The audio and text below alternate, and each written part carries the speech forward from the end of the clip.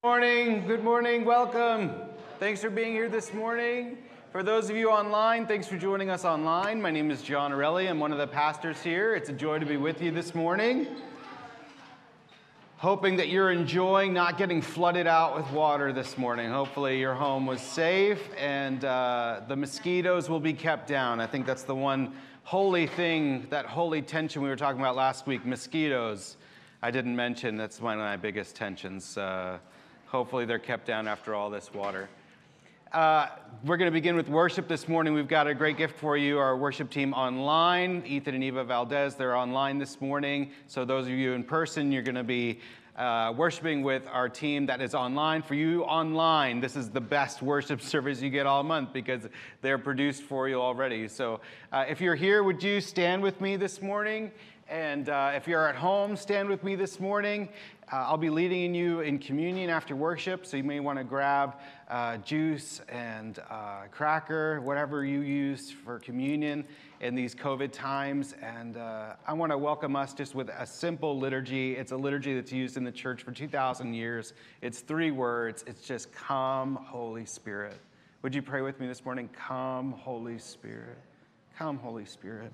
This isn't some of us ordering you around. It's just the cry of our hearts to open the door of our hearts this morning because we want to welcome you into all of life. Whatever we're bringing with us this morning, whatever you want to do in us this morning, we welcome you into all of life. So we open the doors of our hearts. We say, "Come, Holy Spirit."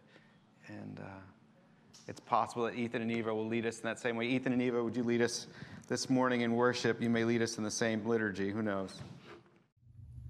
Good morning, Mission Vineyard. We are glad to be leading worship with you this morning. Thank you for allowing us to lead worship, even though we are virtual.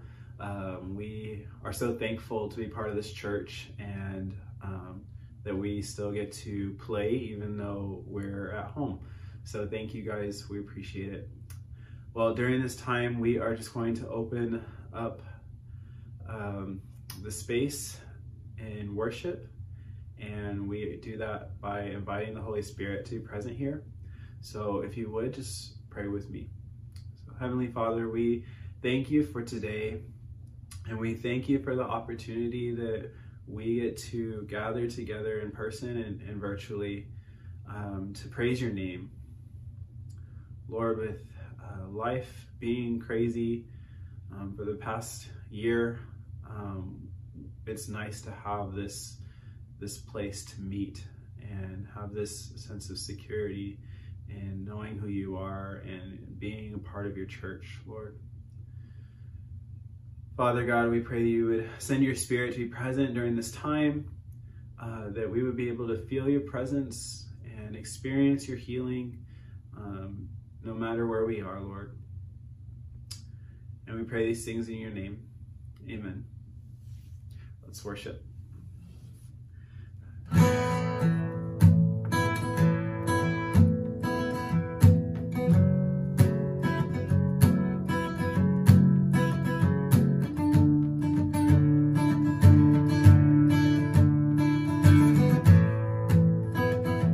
Sing My Eyes on Your Faithfulness.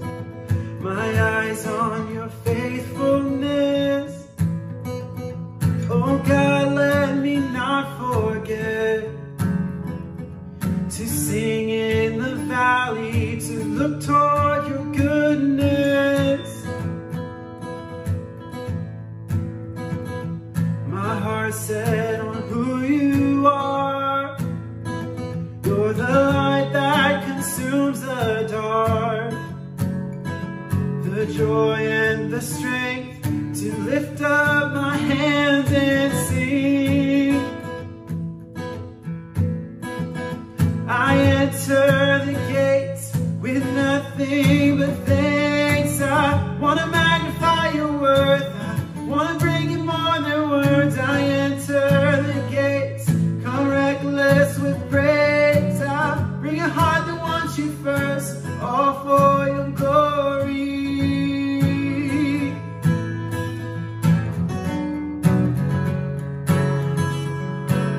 All for your glory, God.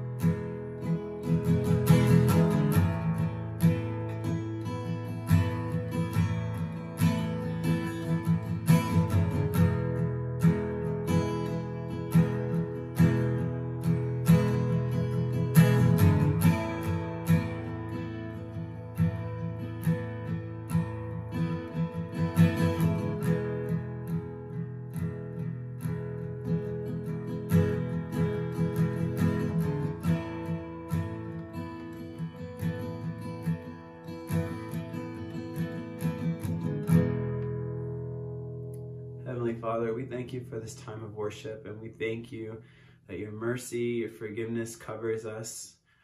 No matter what we've done, what we will do, Lord, your love is greater than anything we can do. Nothing can separate us from you. Holy Spirit, would you just continue to move during this time of worship? Would you bless our speaker today? Would you bless our pastors? Bless our church, Lord. We love you, Jesus, and pray these things in your name. Amen. Thank you for worshiping with us. We're going to move into a time of communion. Thank you guys for leading. You can have a seat if you're standing. You at home, you can have a seat if you're standing. I just want to wait for a moment. I feel like the Holy Spirit's still up to something. I think it has to go along with the prayer team. The prophetic prayer team was praying this morning, and the words that they got this morning were of someone who's carrying a burden that that needs to be put down. They're carrying a burden that needs to be put down at the cross of Jesus. And someone who wants to come to the Father, his arms are wide open. There's something in this last song, especially, Lord, have mercy, Christ, have mercy. Can we just go before the Lord for just a moment, let's just take just an extra minute in silence. Lord, have mercy. And whatever needs to be laid down, can we lay that down right now? Have mercy, God, forgiving us.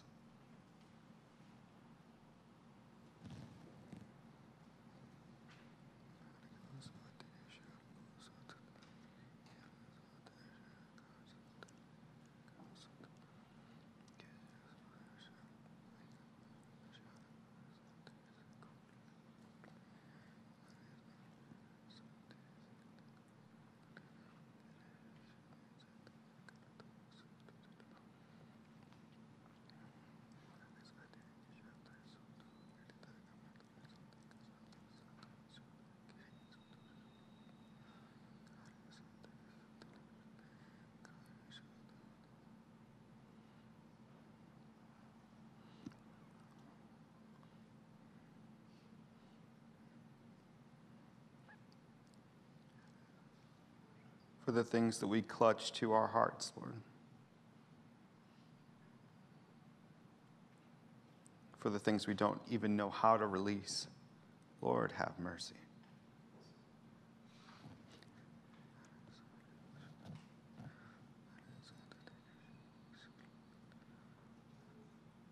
Just a sense that God's still doing a work, like in the waiting, in the silence, God's doing the work. Just let him do the work right now.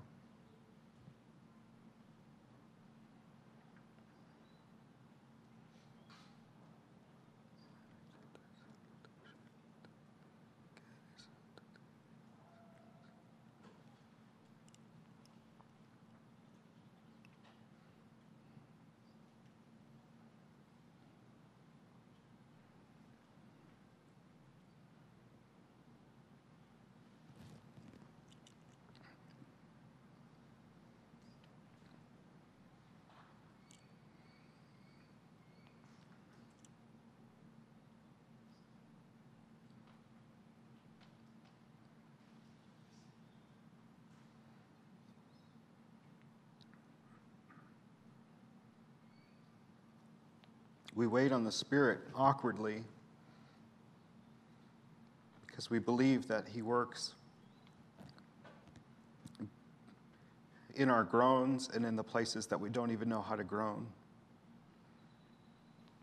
He's powerful and loving and amazing, and we get to sit before him and be served by him, especially in those places that we don't know what to do. This is what this meal is all about as we come to the table of the Lord, where he puts the meal before us and he says, it's been a while since you let me serve you. It's been a while since you let me wash your feet. It's been a while since you let me take all your burdens for you. It's been a while since you just came to me with the places that you don't know what to do and let me take them on for you. And he took simple bread and a cup of wine with his disciples, and he said, this is my body which is broken for you. I serve the meal, and the meal is myself for you. And he took the wine and he said, "This is my blood. It's a new covenant. It's a new start. It's a new place for you, no matter what's going on. The places that you don't even know where to start from. I give you myself for you to put every sin and burden and every fail and every sickness that you have, and you put it on my body. And every place where you don't know where to start, I give you new blood to start with." It was on the night he was betrayed, the night where his disciples said, "I don't want you," and ran off. And Jesus said, "This is why. Because even when you run away, I serve you a meal. I'm there for you. Let's begin again." And so would you eat with me his body, this mysterious meal? And would you drink with me to the King and his kingdom? Jesus, we worship you and we receive this meal from you.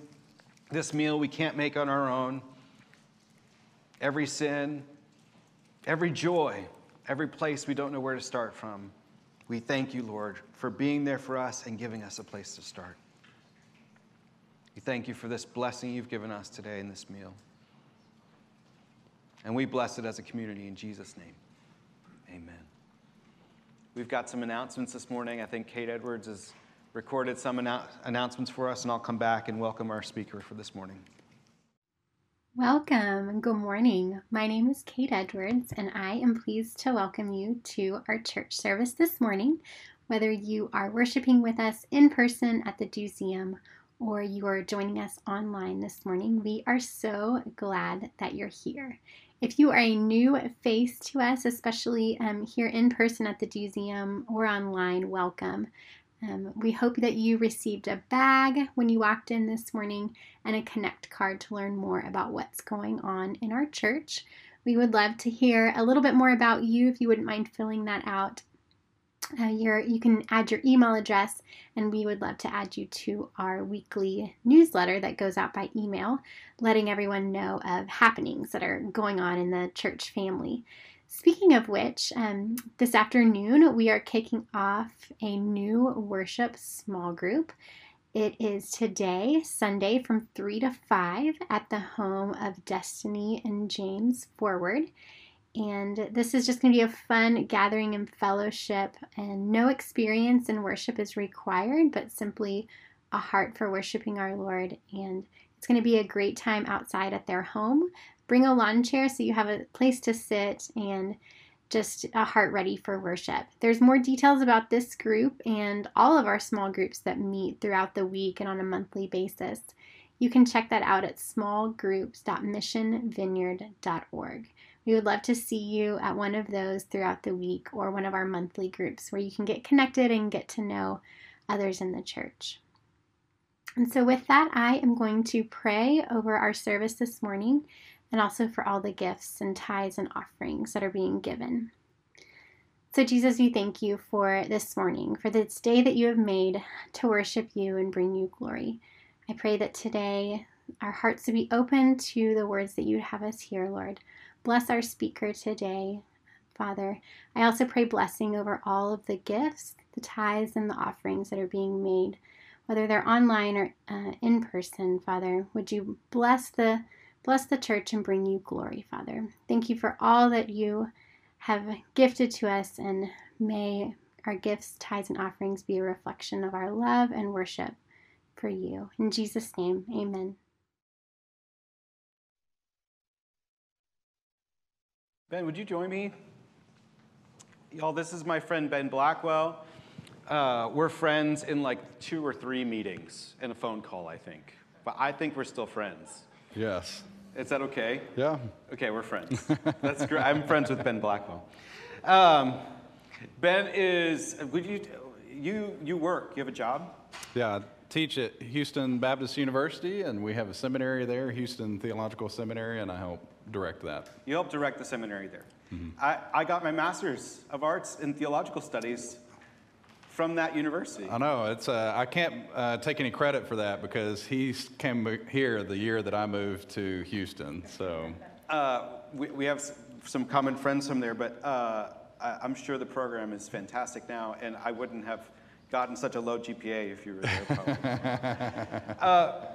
So this is the last sermon in our series on big questions, and I wanted to make sure that we invited Ben at some point this year, because you invested a lot of time and energy, not just in this question, but in the theology of the kingdom and what it means to live in God's kingdom in the ups and downs and the already and the not yet, and all the ways that we love to live in this tension. You actually have studied a lot about that, and so I'm just so thankful that you and your wife have made the time to come out and to just share who you are with us in the midst of that. It's not just about the head knowledge. It's you love living by the Spirit in these ways.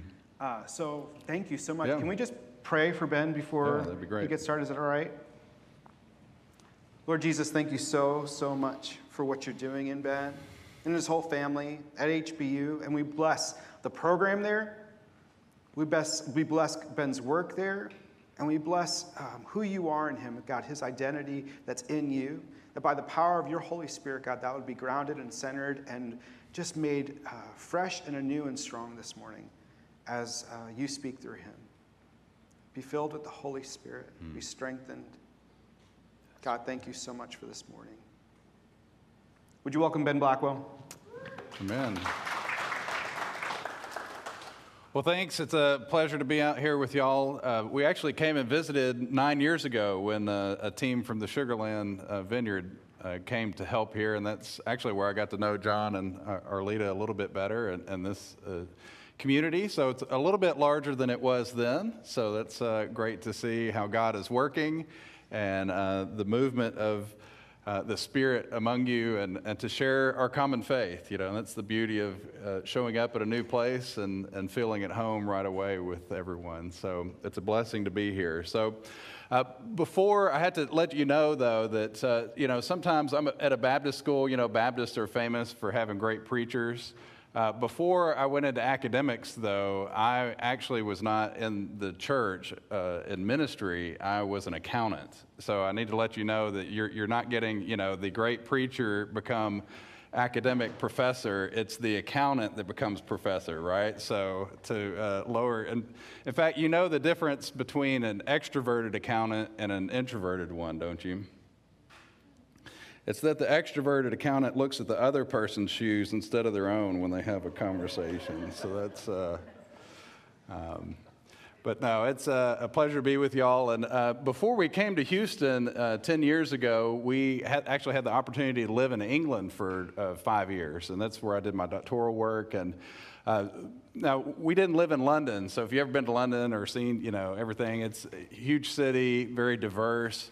We lived in England as it existed maybe 100 years ago. So it was a town called Durham.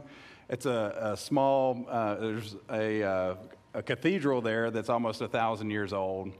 But it's like the West Virginia of England, right? I don't know if you're into census taking, right? West Virginia is one of the only states in the U.S. to have a smaller population now than they did 20 years ago or 150 years ago. And it's the same way at this part of England where we lived in Durham, because it's coal mining territory. And of course, as you know, coal mining is phasing out here, but it's been phased out in England in the 80s. And so it just kind of destroyed or devastated kind of the economy there. And so there's no kind of new innovation. But it's a great thing to do then is to go in and see how these coal mines worked. And so, in fact, they had a town that they took. They had all these little pits all over the area. They tore down buildings and they moved several of them into this one village to show you what it was like to live in England in 1900. So it's this little town called Beamish. So it's, and one of the things that you do when you go to Beamish, of course, you see the general store and you see all the things about the livery stables and all that, but they take you into one of these pit mines. And what it was is that you go into, in the hills, they would just dig a tunnel straight into a mountain, right? And the whole thing, the weird thing about it is like the tunnel, like we think of these big, huge ones, right? But they're having to do all this by hand or, just hand mechanical labor. And so the tunnel is only about 4 or 5 feet tall, right? So they give you a hard hat and they take you down in this. And you go about 100, 150 yards back up in there, and that's when the side tunnels start to break off. And it's a bit crazy, right? I mean, because there's not electric lighting, right? I mean, electricity didn't hit the UK until, I don't know if you're Downton Abbey fans, right? That was a big part of Downton Abbey when the electric lighting came, right? This is pre-electric lighting. And of course, you can't have candles burning, right? It's coal, right? It burns, right? So you have explosions. So they have these carbide lamps, and it creates just this little small flicker of light. And so it's dark, small tunnels. In fact, close your eyes to think about this, as you're in there. You're spending 8 to 10 hours a day in this tunnel. And in fact, what I learned was that the 4-foot tunnel, 4 or 5-foot tunnel, that was just how you got in there. When you were a coal miner, you actually drew lots every 6 weeks. And there are 3 heights of the seams of coal in there, because it's not just all coal in the rock. So if you got the good lot, you would be working on a 4-foot seam. So you could sit on your knees, that kind of stuff. If you got a medium lot, it was only a 2 to 3 foot seam of coal. And if you got the poor lot, it was an 18 inches. And so your whole day was spent laying on your back, right, harrowing out this coal. And it's crazy. Can you imagine that life, right? The dim light, close your eyes there. The dim light, laying on your back, that's your job day in and day out for weeks, harrowing out this coal. Can you imagine that life, living in that darkness and that oppression? And in fact, that's what we're here to talk about today is a passage in the Bible that talks about where David was in the cave, right? He was in that place. And it's not just a metaphor or an experience of a job, right? It was a real cave. It was the real pressures of life, that darkness where you're struggling. And that is the life that many of us are living now, right? The COVID cave. We've been in this year, probably the hardest year of life for many of us, as we've struggled with this. And so we're going to talk about what is it like to live in the cave, to be in the cave as believers and experience this struggle and this pressure. And it's a beautiful thing when we see David write this psalm. Of course, we get to hear how God is working in his heart. And we remember that God does some of his best work in the cave. Now, before we get into this psalm, we're going to look at Psalm 142 as the focus of our talk today. But before we get there, I want to give you a little background story, because you're like, well, I don't know. Hopefully you know who David is, but maybe you don't know why he was in the cave. So we'll walk through that story just a little bit. So 1 Samuel tells the story of David, along with Samuel and other people. But Saul was appointed the first king of Israel, and David came along. Of course, we know David and Goliath, right? And so through that event, David becomes and starts to rise the ranks. In fact, he marries into the king's family. Right, so again, we're thinking of Downton Abbey here, right? We got Kate and William, right, with this whole story, or Princess Di and the crown and all this about her marrying, these people marrying into this family. And so that automatically raises their stakes. And of course, he not only is in the family, but he's this great musician. He becomes a general in the army. And so everything is moving up. In fact, Samuel eventually anoints him, the story tells us, to be the next king of Israel, because God has turned away from Saul. And so everything is looking like it's going to go great for David. And of course, though, we see in the story that Saul turns away, right? His heart is turned away from God. And so he starts to pursue David. And so David loses his job, right? You can't be the general if the king fires you. He also loses his house then, because he has to flee, right? He loses his job, his house, loses his wife even, because remember, Michal, his wife, is Saul's daughter. It ends up losing his best friend, Jonathan. Jonathan is Saul's son. And so now Jonathan remains faithful to David, but they can't, right? Jonathan, there's this whole parting scene where Jonathan sends him out because they know that they can't be together as friends anymore. And of course, if David had lost his dog too, he could have written a country song about him, right? But I mean, we laugh and it's funny, but it's the whole thing of like everything, right? Can you think about it? Your house, your job, your spouse. What else left is there? And so at this point, David goes off, and he actually gets a step worse because the Philistines capture him, right? So the bad guys in the Bible there. And in 1 Samuel 22, it says that David fled Gath, one of these Philistine cities, and he fled to a cave. And so we don't know exactly if this is the point where he wrote this psalm, but it's highly likely. And so David had been anointed to be the next king of Israel, right? And moved up. Everything seemed like it was working that way, and then everything comes crashing down. And it turns out that it was 14 years from the time that he was anointed to be the next king to when he ruled over the United Kingdom as they had there. 14 years he had to walk through these struggles. And it's at the cave is where he's at the low point in that, where he's struggling, right, and walking through this. So we're going to see at a point, but it's really important for us to grasp that it's not just a point. It's not just a point in time, but this actually represents years of his life. And as we go through and we talk about what it's like to be Christians that live in the cave, that experience the cave, this isn't just a one-time thing that we face oftentimes. We often face these struggles that go on for years, chronic illnesses, anxiety and depression.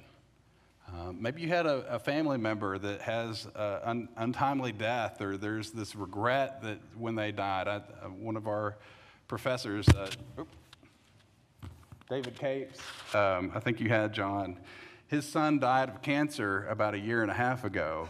And one of the things that as I processed that with me, was the fact that they believed God was going to heal his son so much that they never had those final conversations. And he had a lung cancer. And so when he made the turn, his son couldn't talk anymore. And so he has borne, right, this regret, right? And it's not going away, right? It's not one of those things that you just are healed of, right? And so as we talk about David in the cave here, we need to recognize, like, we as Christians go through not just points in time that are really hard. We go through points in time that for years, maybe for your whole life, right? That those with different problems and disabilities. And as believers, then, we have to ask, where is God in that? And that's I guess the question I'm after. And in fact, it was 9 years ago when I came to visit here and met a couple when they were meeting in the north side of town. That was a wonderfully beautiful and tragic example of this. It was wonderfully beautiful in the sense that they were on the verge of divorce. They'd been separated and weeks from signing the paper, I think in just a few days, actually, if I remember right, the story. And I met John and Arlita, and I believe the husband came to faith first, and then his wife came to faith, and they reconciled, and they came back together, and it was this beautiful story of reconciliation and transformation in their life. And yet that wasn't the end of the story. She's had a medical condition that caused migraines, and so they're spending lots of money on medical bills and things like that. In fact, they had gone through bankruptcy, and their wages were being garnished, right, to pay off their debts. And so this question of, like, this miraculous transformation of their life and marriage, and yet at the same time, they're going to walk, right, for months, years through these other problems that are there. And that's who we are as believers, that we, as John, right, the language of the already and the not yet, that transformation of the Spirit, the power of the Spirit, the life of Christ is here even now. And yet that kingdom of Satan and the problem and corruption of sin and evil is still here with us. And we live in both of those. It's not an either or, it's both at the same time often. And so as we walk with Christ in death, we also experience the life of Christ, as Paul says.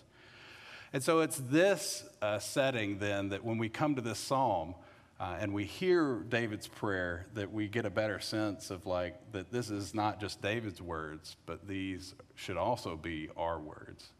And so we coordinated here to have the exact same shirt, so you know, as we spoke last night. But Randall, right, is going to come, and he's done some translation work, if you didn't know, on the Psalms.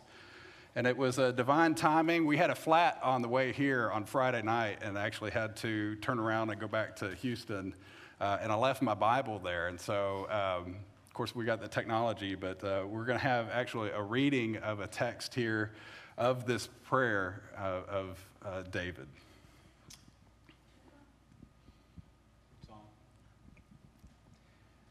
The preface to this psalm is the David Maskil when he was in the cave, a prayer. With my voice I would cry out to the Lord, pleading out loud to the Lord for mercy. I must pour out my complaint before him, declaring plainly my heartache to him.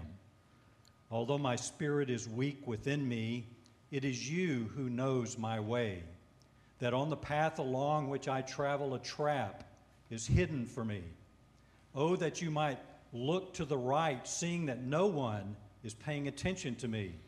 Any escape has vanished for me.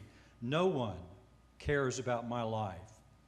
I cry out to you, O Lord, saying, you are my one and only refuge, my own inheritance in the land of the living. May you give heed to my cry, for I have sunk very low. Oh, that you would rescue me from those hunting me. They are too powerful for me.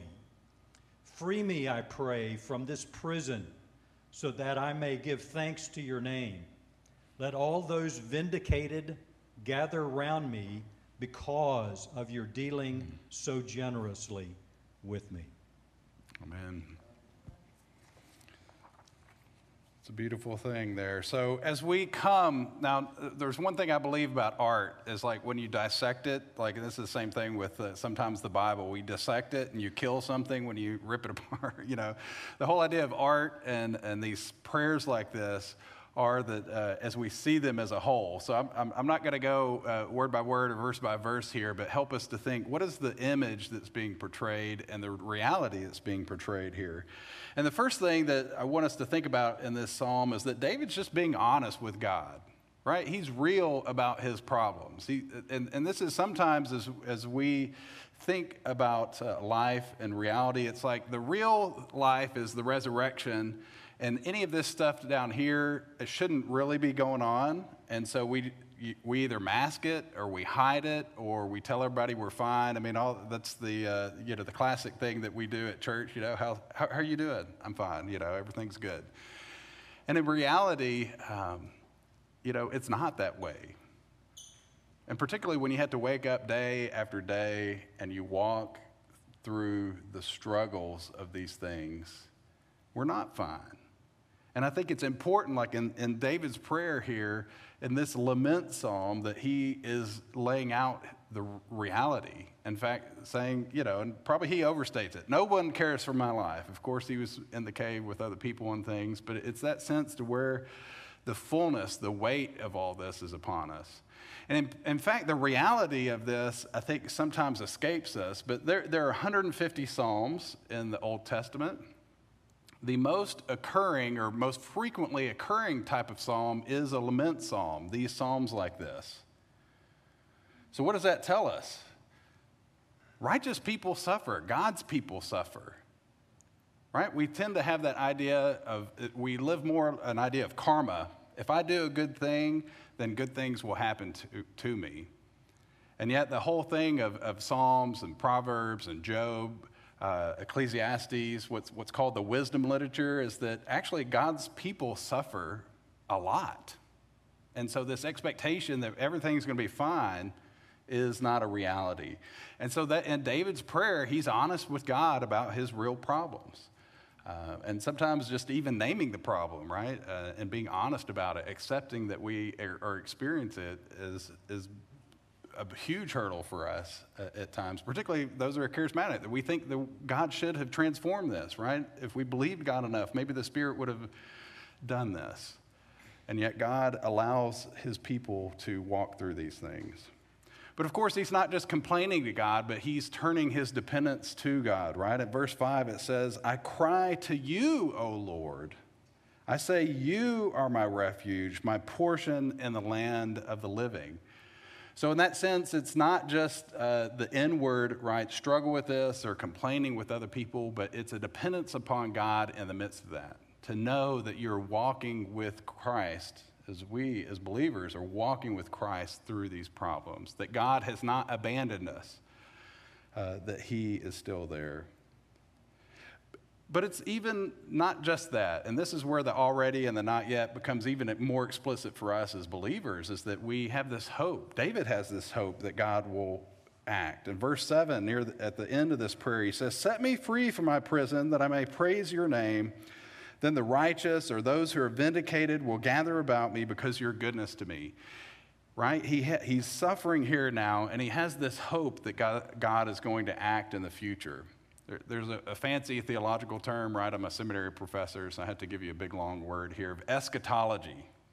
Usually we think of eschatology as like a time of fear, or who's the Antichrist, or when's the tribulation going to happen, and that kind of stuff. And the whole idea of eschatology is things are broken right now, and we have the hope that God is going to come work and bring restoration in the future. And so, of course, as believers, we know that restoration has already begun in the death and resurrection of Christ. And Pentecost, right, we'll be celebrating here soon, the coming of the Spirit. The day of the Lord has already happened, right? This eschatological, this transformative change in history has already happened, and yet the not yet is still going on. And so he has this hope in the midst of the suffering. And so as we see David's life, right, he had that hope. Of course, he lost it in his suffering, and yet he still has this hope and expectation that God will continue to work in the midst of his lament and grief. In a way, a former pastor or theologian had given this way of describing this, is that we have a birth of a vision here, and then a death of a vision, and then God's supernatural fulfillment. In a lot of ways, we see this all throughout the Bible, like with the Exodus, right? They had the birth of vision of they're going to be let out, and of course, they get to the edge of the sea, and God, you're going to kill us, right? And then God supernaturally shows a way through. Or with Abraham, we see, of course, this happens with David. Now, nothing seemingly miraculous happens to put David on the throne, right? God works through these ordinary situations. Of course, it took 14 years between the birth of that vision. He has this, of course, death of the vision, and it takes years for God to work in his providence to lead this through. But it's that call to remain faithful and to walk with God in the midst of this. I experienced this myself. My wife and I, we went to a Baptist school in Arkansas. Heather, who is here, so doesn't want to be the spotlight up here, but we were looking to go to France after we went to seminary. So went and got training there, and went and visited the mission team there in Paris for a couple weeks as we were exploring how is God going to work this out. So for several years, we've been working towards this kind of goal. And after we got done, Heather's intuition, her sense there was clearer than mine, and that we didn't need to go. And it was one of these things like you've been heading somewhere, had that birth of vision, and then it just like comes to a brick wall.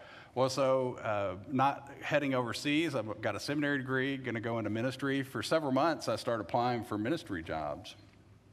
And trying to get outside the Bible Belt a little bit, so the Pacific Northwest, New England, things like this, and just crickets, nothing, rejection letters or no response. In fact, I got a rejection letter from a church that I hadn't even applied to. That was, I don't know if they got my name off a job board or something. That was the low day. It was clearly a death of the vision at that moment, right? And so you have to ask yourself, God, where are you? I've spent 8 years of my life, thousands of dollars investing in this, and it's going nowhere. And again, it wasn't just a moment in time. It was about a year and a half of walking through that. And so these are not always slow, like God just swoops in and saves you moments. We walk through this, and it's a struggle. Now, it worked out. I had this dream, or I didn't really, it couldn't envision the dream actually before I got there, but we wanted to go to, in the future, go do academic work, or I did. And so God moved that forward. We ended up moving to England and had a dream experience there. It was a great community to live in. It was the university. My supervisor was a very godly man, and at basically a state university, and so that doesn't always happen in things. And so it was just a great experience for us, our kids, and I couldn't have planned it, and yet God just worked it out, right? And so there's always this hope, there's always this transformation that God is working, and in the midst of this. And so I know some of you in this room are facing real struggles. And you may not be at that point where the supernatural fulfillment, it's evident, right? But God, like with David, is working, and that we're walking with God so that we're ready when God is ready to bring that transformation. And so, again, is it financial struggles? Is it, trying to raise your kids during COVID? Is it trying to keep a job during this time? I mean, the larger things that sit with us is that anxiety and depression that was so bad a year or two ago is even worse now. These are real struggles that Christians face. Again, the lament psalms are the most frequent kind of psalms in the book of Psalms because God's people suffer. And so David prayed this prayer, this psalm of lament, while he was in the cave. But the important thing we need to remember is that God does some of his best work in the cave. And in fact, we remember that David was not the only person in the Bible to go into a cave, to have this birth of a vision, a death of a vision, and then God's supernatural fulfillment. We see this with Jesus himself, right? He has this miraculous ministry. We see the work of God there, the Spirit of God on him, transforming him. And yet we celebrated earlier the night that he was betrayed. And not only was he betrayed by his friends and the outsiders, he was put to death on a cross, rejected by his people. And where did they put him? In a cave, in a tomb that had been carved out of a wall.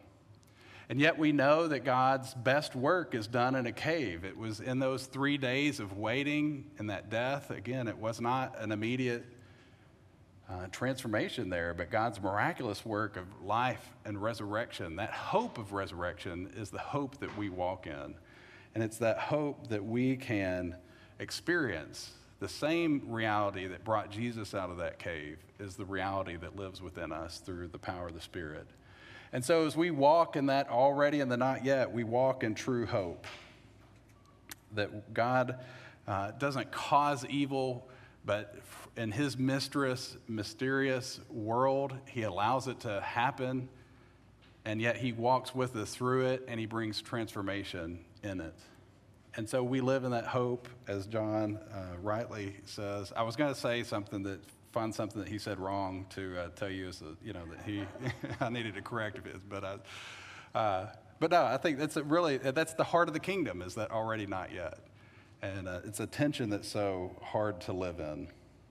And so as we close, I want to pray and give this prayer. I want to read this psalm because, again, it's not so much, the sermon. It's not so much the ideas we have here. The real thing that you need to do when you walk out of here and you experience this is turn to these prayers. They're here to guide us in this. In fact, I forgot to mention this. When Jesus was on the cross, he prayed a lament psalm. My God, why have you forsaken me? This is Psalm 22. And Psalm 22 follows the exact same pattern. Sometimes people are like, well, Jesus thinks God rejected him and these things. It's like, no, the whole idea of a lament psalm is that you trust that God is carrying you through the hard time. And at the end of the Psalm 22, he speaks of the hope he has for the future. And so it's not total despair and rejection Jesus had, but it's this confidence, even in the midst of suffering, that God is walking with you and in that. So as we close here, let's pray this psalm together, and then we'll have a time of ministry and worship. Father, this is our prayer, our psalm of lament when we are sitting in the cave. It may not be, Lord, that we feel like we're in the cave, and so we're not, maybe we're praying this for ourselves if we are. Maybe we're praying this for the sake of others who we know are in the cave. So, Lord, I cry out to you. I lift my voice up to you, Lord, for mercy. I pour out my complaint before you. Before you, I tell my troubles. When my spirit grows faint within me, it is you who knows my way. In the path where I walk, men have hidden a snare for me. Look to my right and see no one is concerned for me. I have no refuge. No one cares for my life. I cry to you, O Lord. I say, you are my refuge, my portion in the land of the living. Listen to my cry, for I'm in desperate need. Rescue me from those who pursue me, for they are too strong for me. Set me free from my prison, that I may praise your name. Then the righteous will gather about me because of your goodness to me. O gracious Father, as we experience death here in the cave, we know that some of your best work is done in the cave. We know that you bring life to the dead through your Son, whom you raise by your Spirit. We pray for your strength here in our suffering. We pray for you to rescue us. And if you choose not to rescue us quickly, we will still wait in hope for David, as he did for those 14 years. We wait in hope, and we look forward to the resurrection of the dead and the life of the world to come as Christ returns. And we pray all these things to you, Father, and by your Son, and through the Holy Spirit. Amen. So as you who are walking, those are on this path, we have a time of ministry. This is what ministry is for people that are on that path of suffering, that journey of struggle. That's what ministry is to find strength in the midst of it, but also transformation of it. And then also as those who have never experienced the life of Christ in the first place, right? That's a life.